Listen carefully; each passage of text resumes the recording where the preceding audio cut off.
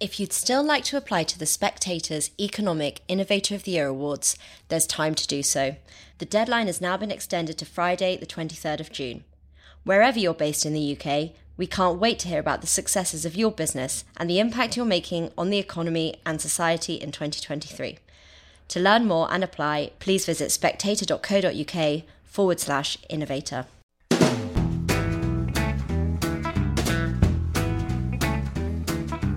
Hello and welcome to the Americano podcast, a series of discussions about American power, politics and society. On each episode, I will talk to an American expert or an expert on America about something that's going on in America in 2023. I'm delighted to be joined today by Joel Kotkin, who is the Presidential Fellow in Urban Futures at Chapman University. And he's also Executive Director of the Urban Reform Institute, as well as the author of The Coming Neo-Feudalism, which is an extremely interesting book. And we're going to be talking about the death of the Silicon Valley dream, which is a very interesting article Joel wrote for The Spectator quite recently. But Joel, I thought I'd start with a bit of sort of more recent news, which is about the shopping centre chain Westfield pulling out of San Francisco, because this relates to the death of the Silicon Valley dream and a lot of what you've written about. Because Westfield didn't say it so directly, but the reasons were clear that it's because of rising crime, a lack of consumer appetite. And this ties into a lot of other reports and statistics and figures we hear coming out of California and San Francisco in particular, about the fact that it does seem to be an increasingly uncivilized and disastrous place to live in. Right. What was your reaction to the news? Did it tie in with a lot of what you're saying? Well, what's fascinating about this is, and I'm sort of a historian of cities, is that there was a belief that the high tech economy would turn around San Francisco, make it into a very successful city. And in some ways it was. In terms of incomes, it's still very high. But what was missing was that the tech oligarchs are amazingly naive to stupid on issues relating to political and social life. A friend of mine who's a big developer in Silicon Valley once said, I have never met a group of people who are less aware of the impact that they have, that they just don't get it. And so what happened in San Francisco is the tech oligarchs and their employees, maybe more importantly, all backed these sort of crazy policies, which made no sense in reality. But because you had a preponderance of either very wealthy people who were in some ways insulated, or young people who are in their 20s, maybe early 30s, don't have children, and are probably, it's okay for them. They don't mind it. And as the crisis of San Francisco got worse and worse, I know the Bay Area pretty well because I went to school up there. Plus, my family has been there since at least the 1940s. So, the reality is that they had a chance to turn around a city and it didn't work. And with some exceptions, the tech people have not really contributed to making things a lot better in the Bay Area, and particularly in San Francisco. And they have decided to side with politics, which, when you look at them, make no sense for what are a group of very rabid capitalists to embrace. But they have. And by the way, similar things have happened in Seattle, in Portland as well. In San Francisco is probably the most evident case, but it does seem that the tech oligarchs create an economy that is incredibly bifurcated between a relatively small group of very well-compensated people and then a large group towards the bottom. As one guy put it, it's feudalism with better marketing. Yeah. Well, it does seem quite feudal. I suppose the difference would be the speed at which this superclass established itself compared to the development of feudal societies. They became very, very, very rich and very, very insulated from the rest of the community in which they live or communities in which they live. How does that change the way it's feudal? I mean, how is it different to let's say, a medieval feudal society? What if I'm listening correctly? Basically what happened, the old Silicon Valley, which I covered from the very early days, we're talking about late 70s, was, there were people making money, but they weren't making this kind of money. And many of these companies, they manufactured here, they designed here, they marketed here. So there was a wide array of jobs for people at different skill levels that were, I remember the Valley being filled with Vietnamese boat people who had started PC board insertion shops. As Silicon Valley became more and more sort of a Wall Street play and moved from a manufacturing focus to exclusively a software focus, and in many cases a software focus based on what I consider largely destructive social media kinds of activities, the opportunities for working class and middle class jobs began to decline. And so the Valley, which had been very egalitarian, became very, very feudalized, if you will. In addition, one important thing to keep in mind, about as many as 70% of the tech workers are not even American citizens. And many of them are on short-term visas. So these people, they're not going to be part of your long-term middle class in Silicon Valley. And then there's one other particular issue, which is somewhat dicey, which is that you have many CEOs who don't really regard themselves predominantly as American. They see themselves as global players. Many of them come from other countries. And one of the great things about America is that we've been able to bring people from all over the world. But the downside is that whereas most immigrants, in my experience, are very patriotic and very, concerned about America, these people are existing on a higher level, sort of in a way, the way people in the City of London or the people in Wall Street don't really care very much or aren't even aware of the people around them. How much time is spent thinking about what's going on in Bradford when people are drinking after work in the city? I don't think they think about it very much. Places like Youngstown or the South Side of Chicago or South Los Angeles might as well not exist in their worldview because they have no contact with it. See, in the old days, industry needed blue-collar workers. They needed motivated workers, perhaps not with college degrees. These companies don't need those people. And when they go and have things like catering or services, janitorial services, they generally contract that out to people who are, basically bottom feeders, and they're not going to pay people very well. So this whole idea of the role of the corporation towards its own employees and who it hires has changed tremendously. And the other thing we have to remember is the enormous concentration of power and wealth in a handful of companies. If you look at this stock market recovery that we've had to date, it's almost all 7 or 8 companies. So that, in other words, we're not putting money into companies that are doing productive things in many ways. We're putting our money into, if we put our money into social media companies and companies that are investing in search and AI, not that that's necessarily all bad, but it's not going to create a lot of jobs. And one thing we know, and Robert Gordon's done a great job with this, historically, we've stopped seeing productivity growth. So normally when technology improves, productivity goes way up. The Industrial Revolution in Great Britain is an example. The Industrial Revolution, the U.S., the early stages of the high-tech revolution all raised productivity. Whatever we're doing now, whatever we're investing in now, is not necessarily making the country more equal, more amenable to upward mobility, and frankly, more competitive. Well, if we compare them to 19th century industrialists, and if we compare them to American examples like Rockefeller or Ford, as you write in your piece, Rockefeller and Ford were huge employers. They're also very driven by philanthropy and driven by a Christian impulse and quite often a strong Christian faith. Whereas you say the current tech oligarchs, if you can use that word, their state religion is progressivism. Well, I think that the current, here's one big difference.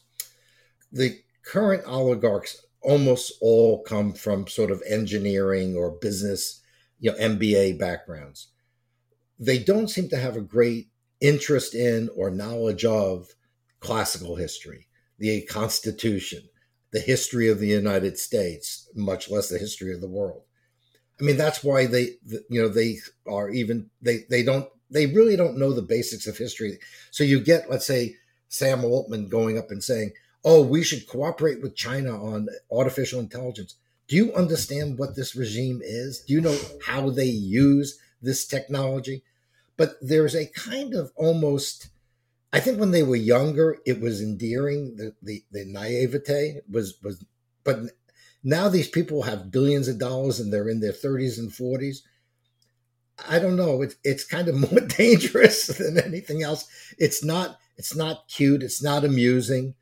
And we have to remember that many of these companies have now been around for quite a long time, and they have themselves become sort of corporate bureaucracies and inner focused in many ways. And so they're not, this is not the Silicon Valley of Hewlett Packard and Intel and National Semiconductor and, where I knew, those people, Bob Noyce and people like that. And they were generally sort of Midwestern engineers from a kind of working class American background. That's who built Silicon Valley. And those people don't exist anymore, pretty much. You mentioned the bureaucracy within these tech giants. There's been a lot of tech layoffs recently, and Elon Musk has been doing a fair bit of it at Twitter. And he's actually joked about how pretty much a lot of the people he was getting rid of were effectively useless. I wonder if you think that's true. I mean, a lot of these companies had so much money that they could just afford to hire a sort of bureaucratic class that weren't really doing anything to help the company grow or anything like that. Well, yeah, I mean, basically, when you think about, Musk lays off thousands of people on Twitter, you can't tell a difference. And here's even the bigger point. Many of these companies are still making money hand over fist, even with the layoffs. Clearly what happened is they had so much money, they could hire people. And I also think that a lot of the hires were, if you will, DEI hires. They were hiring, people to appease the sort of permanent sort of advocacy groups in the Bay Area who are very, very strong. And so you ended up with lots of people who worked in not so much marketing as public relations, or, some sort of form of equity or some sort of form of recruitment of particular groups. And I think that's where a lot of the cuts are. I don't think they're cutting the muscle. I don't think the reality is, there was a wonderful set of pictures of Twitter staff, and the original picture was taken before Musk took over. And it was, this diverse sort of, what you would expect to see in a Netflix show. And then now, guess who it is? It's a bunch of basically white and Asian dudes who probably eat too much pizza. And those are the people who built Silicon Valley. Yes. All these other people were sort of added on, sort of, if you will, fed off the host. And then in some ways have so infected the host that the host still believes in things that absolutely make no sense at all and are not necessarily good for the country. But again, there's this disconnect, which we historically have seen with the financial community. Now we see it with the tech community. I can't tell you how exciting it was in the 70s and 80s to meet people who, like Don Valentine, one of the leading venture capitalists, was a guy who would wear atrocious clothing, was a New York City ethnic kid went to Fordham. And he just talked like you were sitting at a bar in Queens or something, or, it was those kind of people just are not there anymore. It's become more of the, the great disease, which is Harvard MBAs and McKinsey consultants and people who work for the big investment banks. And this is very different in personality from the people who were there before. I think Mike Malone, I did a podcast with him the other day, and Mike Malone, one of the great writers about Silicon Valley, and he basically said, except for Tim Cook, almost none of the CEOs comes from anything remotely close to a working class background. Mm. Is the problem then that universities or people with university degrees have taken over? I mean, because I suppose what you're saying is the early Silicon Valley, having that kind of education didn't matter at all. Well, there's no question that if you had to say where the axis of evil, if you think of as Stalinist progressivism as an evil, which I do as an old-fashioned social democrat, I find these people completely objectionable. But if you look at what's happened, politically, these are people who have, they just have no particular appreciation for, how the order of society works. They've become very distant. We've become, in the classic sense, kind of numbers, functions, tools of the tech oligarchs, but we're not really people anymore, and they don't really understand what's going on. That's why, for instance, they were so shocked when Trump won the first time around, because they didn't know anyone who voted for Donald Trump, but and they didn't even know the parts of the country.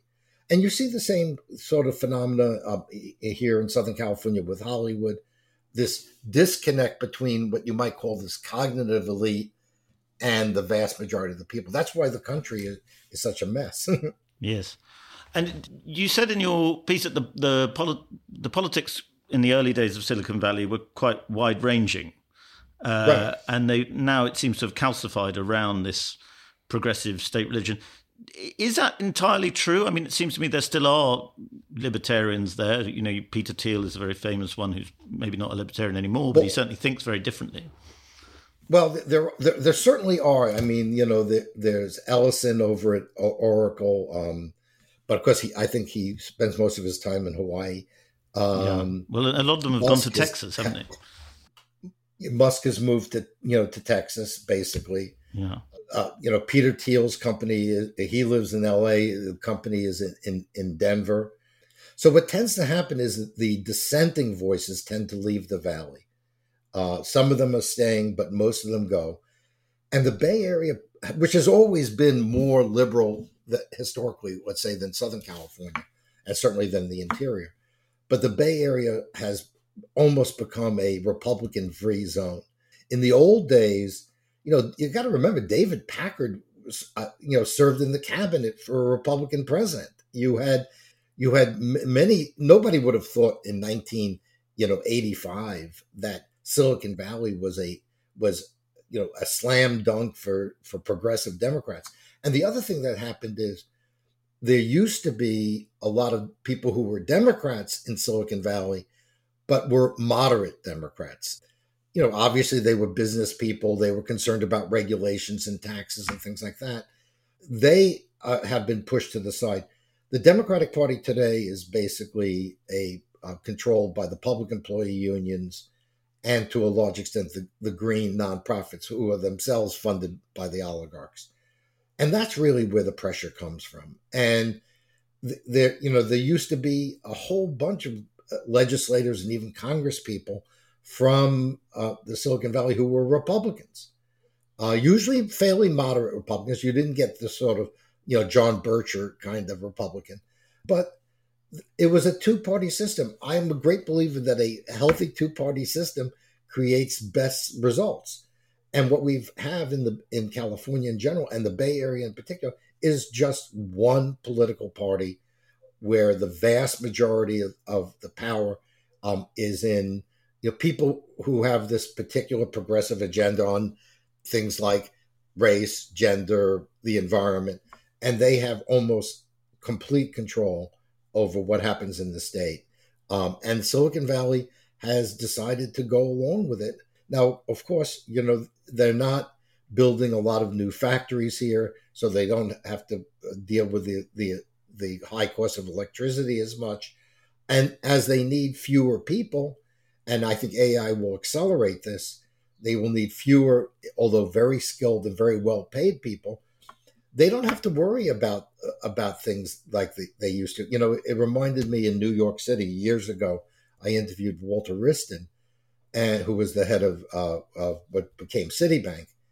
And Walter said something very profound to me. He said, when we became focused on investment banking and elite functions, we didn't care anymore about the New York City public schools. Mm. That used to be where our tellers came from. That's where our trainees came from. He said, now we just get people from Harvard, Yale, Oxford, wherever, and we don't care. So the separation of the elites from the population is very profound. And as we move into the era of AI, and we move more and more to a software-dominated tech sector, certainly here in California, what you're going to see is, again, more concentration of wealth in fewer hands and fewer opportunities for everyone else. And one of the things people are focused on in Silicon Valley seems to be censorship, and that spreads way outside the state and all over the world, because quite a few people very high up in tech seem to be quite happy to go along with censorship of anything outside of quite a narrow progressivist worldview. Well, first of all, censorship flourishes when there's groupthink. If enough people believe that only one thing is right, and, in the classic sense, the science is settled no matter what the topic is. Like, oh, no, there aren't two sexes. There are 355 million. Who knows? If you can continually, redefine things, and if you are sensitive largely to pressure from these progressive nonprofits and some people call them astroturf groups, the Tom Steyers of the world put $10 million to make sure that, nothing, no blue collar jobs are created in the Central Valley. That kind of stuff is pretty widespread. And so what you get, and this is also a problem of a country where people with particularly with engineering and to some extent data science backgrounds, they tend to see the world in this 0-1 relationship. They don't see the nuances. They don't understand the history. They have there's a right and a wrong. And the censorship that was going on and the collusion with the FBI and the CIA is something that the old Silicon Valley would have never done. It would never have been at that level. And so I think what we're seeing is that these people are living in a soup that has a particular flavor, and they have to reflect that flavor. Unfortunately, there used to be a very nice tension in Silicon Valley between kind of techno-utopian progressive types and libertarian types. But there's less and less of that now. I mean, and again, as these companies have become gigantic, their entrepreneurial roots are really behind them, and they behave like oligarchs, which is what they are. And, like we see this right now with AI. Instead of seeing a bunch of young companies that are going to change the nature of the internet, these are mostly companies funded by the tech giants themselves, and they're basically R&D labs for the big tech companies. No one expects there's going to be a new Google coming out of AI or a new Apple coming out of an AI. So we've created this structure which I compare to the Japanese zaibatsu before the Second World War or the old German cartels. And that's where we're moving. And the dominance of market sectors, in many cases 80-90% market domination by one company, can't possibly be healthy. Well, do you think they need to be broken up, which would be one obvious solution by governments, or do you think that there is the possibility or hope of some kind of reformation or renaissance? Because, as touched on before, you have figures like Musk, you have figures like Peter Thiel, you have, I think, Mark Andreessen, who are interested in the arts, they're interested in free speech, and they're interested in spirituality to a certain extent. Do you think there's a possibility that Silicon Valley will sort of grow a conscience? I mean, whether there's an alternative or is there a way out of this? Yes, I'm looking for optimism. Okay, I think there are several things. One, I do think you need to deal with antitrust. You just can't have gigantic markets with 80, 90% market share. Either that or you have to have them regulated as utilities, as Mike Lind and others have suggested. I mean, you just can't have it. I mean, could you imagine having a company that controls, let's say, all the electricity and having it not regulated? And of course, the other thing is we have to be very careful to make sure that these companies are not colluding with the government, as they have clearly been doing, as Jake Siegel and others have pointed out. That has to be cracked down on. What I find astounding is how many one-time liberals are now in favor of censorship. They used to hate the FBI, now they love the FBI. I think that certainly there needs to be ways of working against that. And then I think that we have to really look at how do we encourage new startup companies and prevent these companies from, as one guy put it, they're sort of like these tech companies are like the Borg. Either resistance is futile. You have to play their game, and we can't have that situation.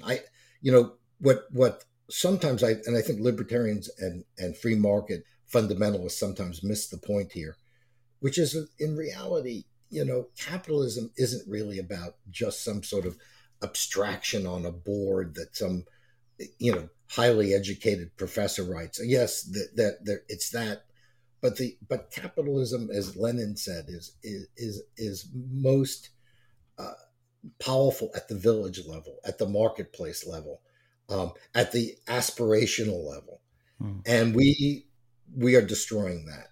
And my feeling is, if I'm going to have essentially a corporate socialist future, why not have a socialist future? Why should I have a world that rewards, Jeff Bezos and Mark Zuckerberg and, a handful of people, and doesn't do a hell of a lot of good for society? I think capitalism is best and innovation is best when there's a lot of players, people are insecure. When I used to cover Silicon Valley in the 70s and 80s, everybody was afraid of who was coming behind them. And that's what drove this enormous innovation. I got to say, do you really think that Microsoft programs are better now than they were 15, 20 years ago? You think Google is better now than it was? I would argue it's not. As a researcher, I find Google to be either oriented towards its commercial clients or politically. I'll ask a very direct question and I'll just get, if I want to get something contrary to the party line, I got to go to the fifth or sixth page. So, it's not like things are, that they're making things better. And I think if there was more competition, if people were more concerned about other companies, and look, we see how this can work.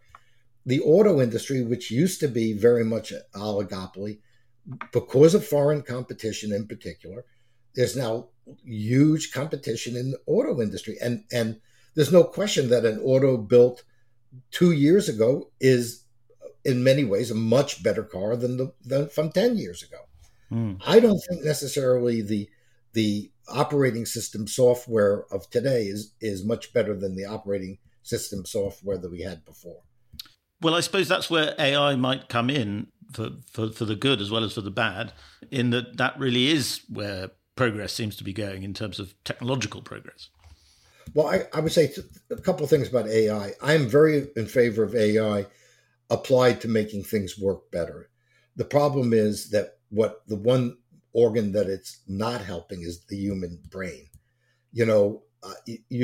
Like, for instance, I teach at Chapman University, and I have a couple of classes, and I'm going back to blue books, to the writing, because this year, for the first time, I started getting answers that were clearly not written by the students. I could just tell by the paragraphing and by how, but the other thing is, they don't even know where the stuff comes from. And when we look at some of the chat stuff, it's actually inaccurate. And sometimes things are made up. And there's also clearly the algorithmic, what my friend in Silicon Valley calls it, computational autocracy. That's coming to play, and it's coming to play with AI. And what's even worse, in many ways worse than Google may be slanted. AI will give you the answers, and you think that they're accurate, and they may be inaccurate. They may miss the nuance. And what really worries me, and I see this with younger people in particular, I don't have to read that book. I'll just ask, summaries from Google, and now I can write my answers on my paper. So I'm going back to the, they're lucky I'm not going back to cuneiform tablets.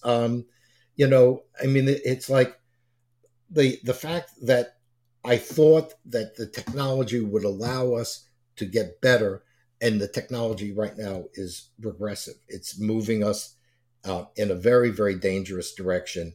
And what worries me the most is that young people are losing the connection to the original material.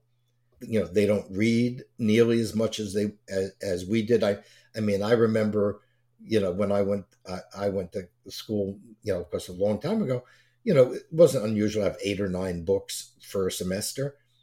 If I have 2 or 3 now, I'm lucky if one of them gets read by 5 students. And it's not their fault, and it's not, my school. It's what's happening. And so what we're beginning to see is that I think there are some efficiencies that could be gotten there, but the more directed the technology, the more it begins to replace all the things that we value with humans.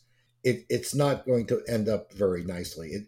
What we're going to end up with is a society, which is largely run by algorithms, and those who control and develop the algorithms will be enormously powerful and in many cases enormously wealthy. And the rest of us will be, sort of like peasants in the Middle Ages. I think, it's certainly true about AI getting stuff very wrong. I've noticed that it makes really quite bad mistakes very confidently. And I wonder whether it's the only solution then for regulation that punishes companies whose algorithms get things wrong. Well, regulation is, of course, a big factor, and one of the things pushing this consolidation, because big companies have the money, the people, the ability. If you say your board of directors has to be of these kinds of people, well, if I'm Meta or Google, I can deal with it. If I have to fill out page after page after page on labor and page after page on environmental, I'm a big company, I can do it. If I'm a small startup company and I'm trying to get off the ground and I'm stuck with all this regulatory barriers, it isn't worth it. I mean, in California today, it's questionable whether you can even hire contract workers. There's attempts to make that difficult. And that's one of the key ways startup companies get going. So, I think the regulatory, there's an odd thing. Historically, business opposed regulation on principle. Sometimes it justified, sometimes not. Today, big businesses actually like regulation. The platforms would like nothing better than a misinformation czarina, given probably who would get appointed, who would basically be able to join them in censoring opinions they don't like, and cutting off rivals. The little startup can't do that. Yes, and cutting off rivals at the knees at the same time. You mentioned that socialism, if people are given a choice between sort of serfdom and socialism, I think you didn't quite put it like that, but they'll choose socialism. Is that where if we're still a democratic society in a few years' time, Is that where democratic society inevitably heads then, is towards what people on the left have described as fully automated luxury communism? Well, here's what I see. The oligarchs know in large amount that the society they're creating is not sustainable in the current form. In other words, you can have, as we have in California, the biggest concentration of wealth in the history of the world and the highest rate of poverty in the United States at the same time. It's not stable. And so some of them have said, well, we'll have a guaranteed income, $2,000 a month, $3,000 a month. Besides the fact that, of course, would mean that what's left of the middle class would get taxed into oblivion. The other big issue is that people will begin to say, well, wait a minute, it's $2,000 a month, but you're worth $300 billion.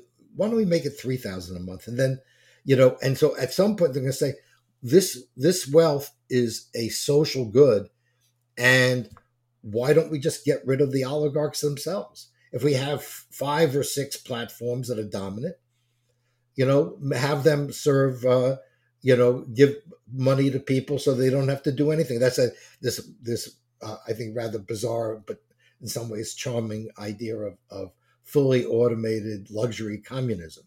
That's where you're going to end up with. If you begin to tell people that capitalism at the grassroots level does not work, then you're going to get a result that you don't like. And of course, we already can see this beginnings of this if you look at some of the European economies, where a handful of very big companies are completely dominant. They don't change very much over the years, and they live perfectly well with the regulatory state and are often joined at the hip. And I think that's where we're headed. My hope is that Americans in particular are not willing to embrace this kind of future, and that now what I think is also happening is some of the young, ambitious tech people are saying, I'm getting out of Silicon Valley. I'm going to go to someplace else where costs are lower, the regulation is less, and where I can recruit people because they can afford to live there. I still think it's not a closed book yet. I think it's closing but not closed. And the question is, can we reverse this process? Because at the end of the day, what we end up with at the current rate is essentially 2 dominant algorithmic or computational autocracies. I like that term. And that is the Chinese model, where it's the government on top and all the companies service the government in their objectives. And in the America, where the private interests have much more power, but they are increasingly colluding with the government. It's, as I mentioned, we now have American capitalism with Chinese characteristics. On that rather depressing note, we shall end it. But Joel, thank you very much for coming on to Americano, and I do hope we'll get you on again. Well, I just want to stress the system can replace itself. We did get out of the era of the great trusts. We have seen the revival of entrepreneurism in the 70s and 80s. It's not a hopeless case, but we have to understand that if we don't reverse course soon, we will be headed towards a feudal future. Brilliant. Well, a little bit more cheer there. Thank you very much, Joel. Thank you. Thank you very much for listening to the Americano podcast. I would like to thank my brilliant producer, Natasha Feroze, and the rest of the Spectators broadcast team. If you like the podcast, please leave a review on whatever platform you are listening to us on. Thank you very much. God bless America.